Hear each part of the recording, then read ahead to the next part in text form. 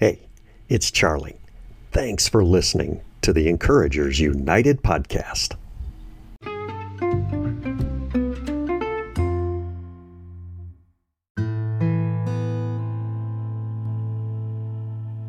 Hello, faithful listener. Thanks for tuning in today. You know, in Matthew chapter 5, the Bible records Jesus' Sermon on the Mount. It's this great first significant teaching of his ministry on earth. And I recently did a sermon where I walked through the first part of this sermon. And in the first few verses of chapter 5 in Matthew, we have what's called the Beatitudes. These statements from the Lord Jesus are very powerful. And I would like to just share in a series of podcasts here each of those verses. And so we're going to start today with an excerpt from that sermon on verse number 3. It reads, "Blessed are the poor in spirit, for theirs is the kingdom of heaven." Or in other translations, for the kingdom of heaven belongs to them. And so I hope you appreciate this. I will share now the excerpt from the sermon and then a few comments at the end. But thanks for listening. And I hope you enjoy.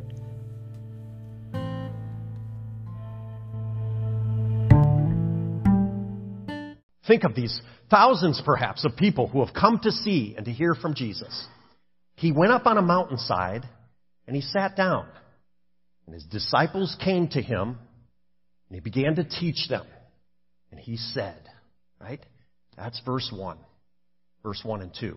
I like the versions. You read different translations or versions of the text. This is the New International Version's text of this passage. But the ESV, the English Standard Version, especially in verse 2, take a look here. And he opened his mouth and he taught them, saying, okay? He opened his mouth. Now I want you to know, I'll get into the teacher mode here. He opened his mouth. That's a really key phrase. And it was a key phrase to the Greeks, okay, to the Greek culture, because the Greeks, when you say, I'm going to open my mouth, it really meant that something that you were about to say was going to be significant and grave. Like it's serious. And so Jesus opened his mouth, and all the Greeks said, oh.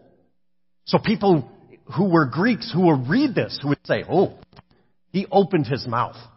But it also had a meaning for the Hebrews as well, the Jewish people. They used this phrase as well. When he opened his mouth, he was going to say something from his heart. And so what did he say? How does Jesus start his great sermon that he delivers? Well, it's often called the Beatitudes, right? The Beatitudes. It's each of these phrases that start with the same word, blessed. Blessed are, we'll get there, right? And that word blessed is sometimes confusing because in our culture, blessing is like, oh, I'm blessed. I'm so blessed. I'm receiving something. But it's a little deeper than that. I want you to think about the word blessed as approved or affirmed. Approved are those that are this. Affirmed are those who are this. And he kicks it right off. These are matters of the heart. You're going to be touched by the words of Jesus. You'll be given some choices today as to how you're going to live your life. What mindset are you going to have? And you will see, hopefully, that in this sermon, which scholars believe was delivered over several days, actually, on a hillside in Galilee, that it is direct, it speaks clearly to our hearts. I hope it's as powerful for us as it was for those people that day. Blessed. It's one who's divinely approved. Let's start in verse 3. Blessed are the poor in spirit, for theirs is the kingdom of heaven.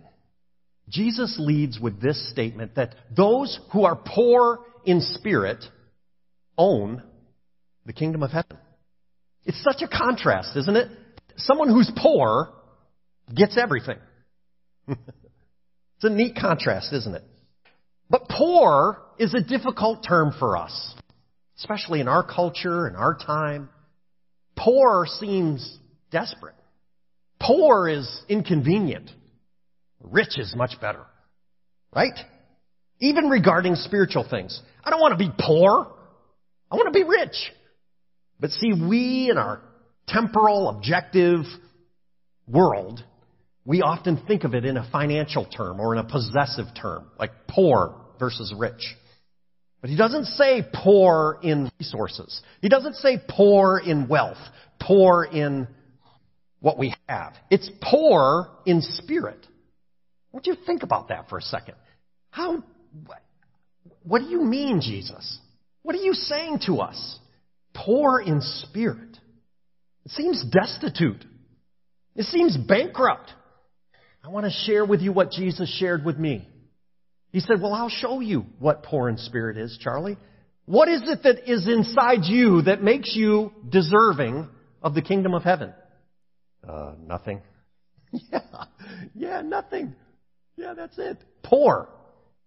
Like, is there anything inside you? Is there a merit that you can produce, Charlie, that would make you deserving? No. Okay. What's inside you right now that makes you worthy? Nothing, Lord. There you have it. Poor in spirit. Congratulations. You've inherited the entire universe. Huh. Did you catch that? He's saying, if you know that you have nothing to offer, if you know and realize that you can't earn it, if you know and you realize that ultimately you are bankrupt, that's poor in spirit. And so who is it that deserves to inherit the kingdom of heaven? Those who know that they don't deserve it. It's a powerful, powerful way to start. And, I should have said this before, but all of these statements are going to be so counterculture. Right? They're going to be so foreign to what we normally or regularly or fleshly will think. You see, we have nothing to offer God. And there's some great, great people who actually realize this same thing. The Apostle Paul is one of them. I want to take you to a writing that he did to the church in Philippi. So it's Philippians. Philippians chapter 3, verses 4, 5, and 6 read like this. Though I, Paul, myself, have reasons for such confidence. Like, I'm pretty good. That's what he's saying. If someone else thinks that they have reasons to put confidence in their flesh, in what they do, right? I have more. He's beating his chest here a little bit. I was circumcised on the 8th day. I did everything right?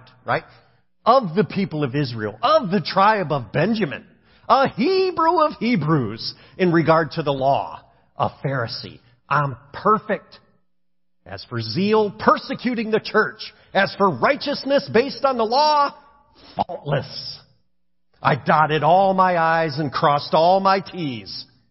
But he goes on to say, but that whatever were gains to me, I now consider it loss for the sake of Christ. What is more, I consider everything a loss because of the surpassing worth of knowing Christ Jesus, my Lord, for whose sake I have lost all things. I consider them garbage, that I might gain Christ. It isn't about what we do. And right out the gate, even the Apostle Paul understands that he's poor in spirit.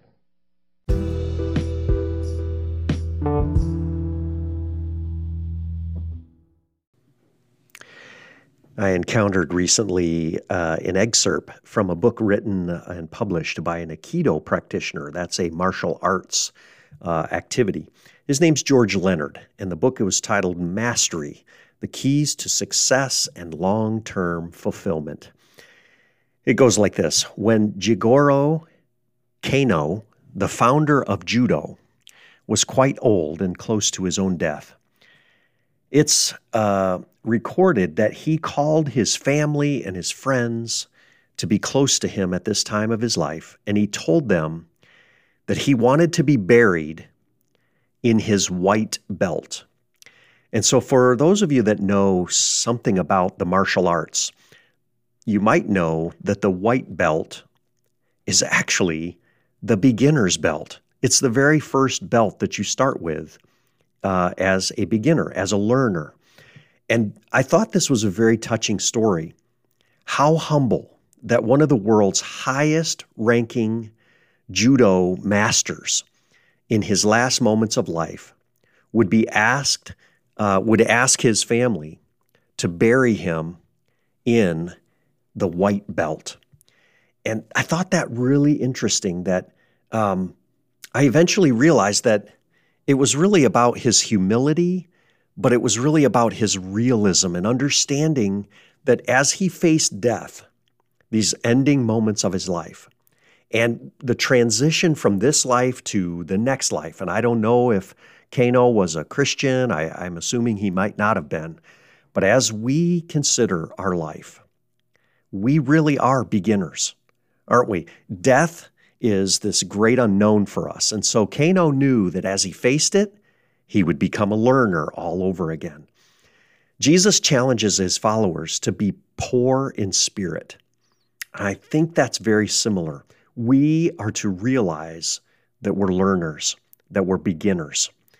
And for all of us who walk this path of life as a follower of Jesus, no matter how far that journey takes us, Kano's request is a lingering memory for me too, that I want to walk in this life as a beginner, as a white belt. Are you willing to wear the white belt and to become a beginner and a learner no matter what? That's one of the essences of becoming poor in spirit. And I pray that you can develop the discipline and the habit of self-awareness, knowing that we don't have much to offer God when it really comes down to it, except our faith and our love. And God knows that we're poor in spirit anyway. So the real question is whether we realize it or not. And I think this goes without saying that we are not to be self-abasing and self-denying. That's not what I'm saying here. Oh, woe is me. No, I think this healthy perspective of being a learner and being poor in spirit provides us the opportunity to truly become everything that we are supposed to be.